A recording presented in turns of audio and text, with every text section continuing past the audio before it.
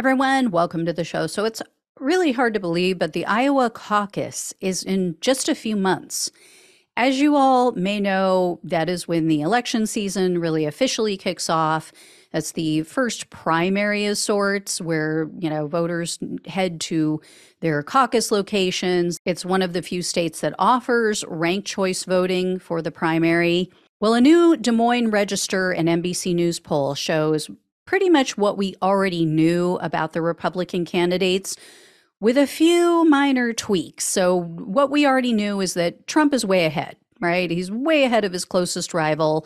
43% of likely Republican caucus voters say that Trump is their number one choice. Doesn't have a majority, but he has a plurality. That is 27% higher than his closest competitor. Now, what's interesting is that the number two choice is no longer so clear cut. For a long time, it was Ron DeSantis. He used to have a sizable lead over all of the other Republicans in the race. Well, that has now changed, and I have a feeling it's going to get even worse for him in the next polls that we see. DeSantis and centrist establishment Republican Nikki Haley are now tied for second place. They each have 16% of the vote. DeSantis dropped 3%, and Haley jumped by 10%. The rest of the candidates are still, a dismal fourth and so on. They're all in the single digits, with the next closest being Tim Scott at 7%. Vivek Ramaswamy and Chris Christie are next in line. They're tied at 4%. Now, here's what's interesting and why I think Haley might see even more of a boost in her poll numbers in the coming days and weeks. Donald Trump's Vice President Mike Pence dropped out of the race last weekend. You guys have probably all heard that.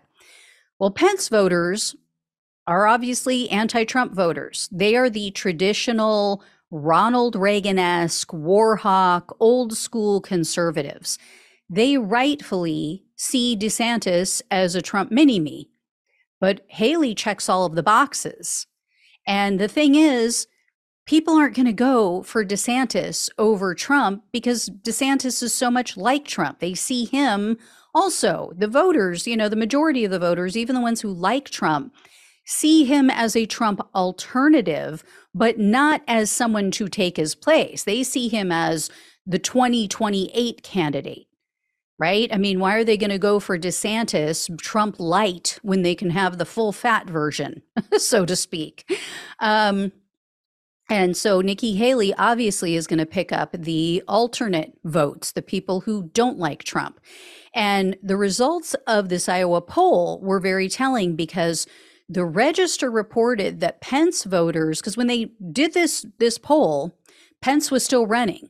So when he dropped out, before they published their findings, they redistributed his votes to his second choice candidates. So again, this is ranked choice voting. So they took all of the people who chose Pence first, they took those people and redistributed them to whoever their second choice vote was. Obviously, his departure helped Haley the most because she is the only one in this poll who saw a significant increase. And remember, these people are also looking at who can win. So they're going, I like Tim Scott, but he seems kind of boring. He's not really a fighter. Didn't really have a good showing when they did the debate, so he can't really win. There's still a lot of racism. They know that about their party. So that's not going to happen. They know they still have, the neo-Nazis in their party. And then the other people, obviously Chris Christie isn't going to win. He hates Trump too much. The base is, again, the plurality is solidly with Trump. Vivek Ramaswamy is just another Trump light candidate. And he's proven that he's kind of full of shit and he kind of goes wherever the wind's blowing. So yeah, they're not going to go for him. So people are looking at who do we think legitimately can win?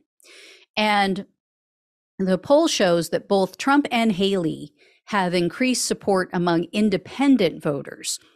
33% of Republican-leaning independents chose Trump as their number one choice. Again, he has the plurality. 22% prefer Haley. And then coming in at kind of a distant third is DeSantis with only 12% of the independents.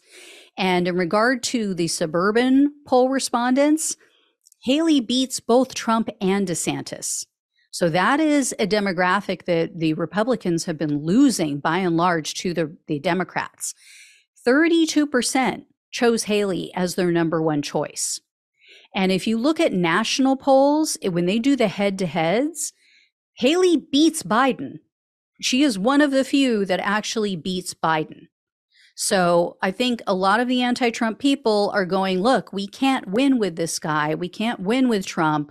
Let's go for someone who can beat Biden in the general. Don't think it's going to happen. I don't think that Trump's base is ever going to leave him. But anyway, 29% of those respondents, those suburban respondents, chose DeSantis. So he is even beating out Trump with those suburban voters. Only 24% said Trump would be their number one pick. But Haley is kind of the Biden of the Republican Party as far as enthusiasm goes, because in this same poll, it shows only 19% of her supporters say that they're extremely enthusiastic about voting for her. So same thing with Biden. Everybody's like, I think he can win. I think he can beat Trump again, but, I'm not really excited about him. I wish we had someone else. Now, that is, again, 19% for Haley. That is compared to 25% for DeSantis, who say they're extremely excited about him. 47% of Trump's likely voters say, yeah, we are extremely excited about him. I mean, no accounting for taste. Surprisingly, 37% of the respondents who chose Trump as their number one pick say that they could still be persuaded to vote for another candidate.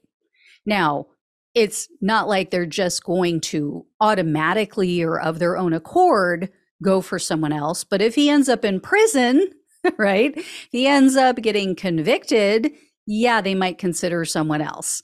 And it's even worse for Haley and DeSantis. 74 and 70% respectively say that they could still change their minds and go for a different candidate. So Trump's support is definitely more solid, more secure than the other two. The other surprise in this poll is that Ron DeSantis has a 69% favorability rating with Iowa respondents. Mr. Creepy Smile actually gained 3 points since the last poll in his favorability. He's even a few points higher than Trump in favorability, which tells you that even some people who don't like Trump are going to vote for him.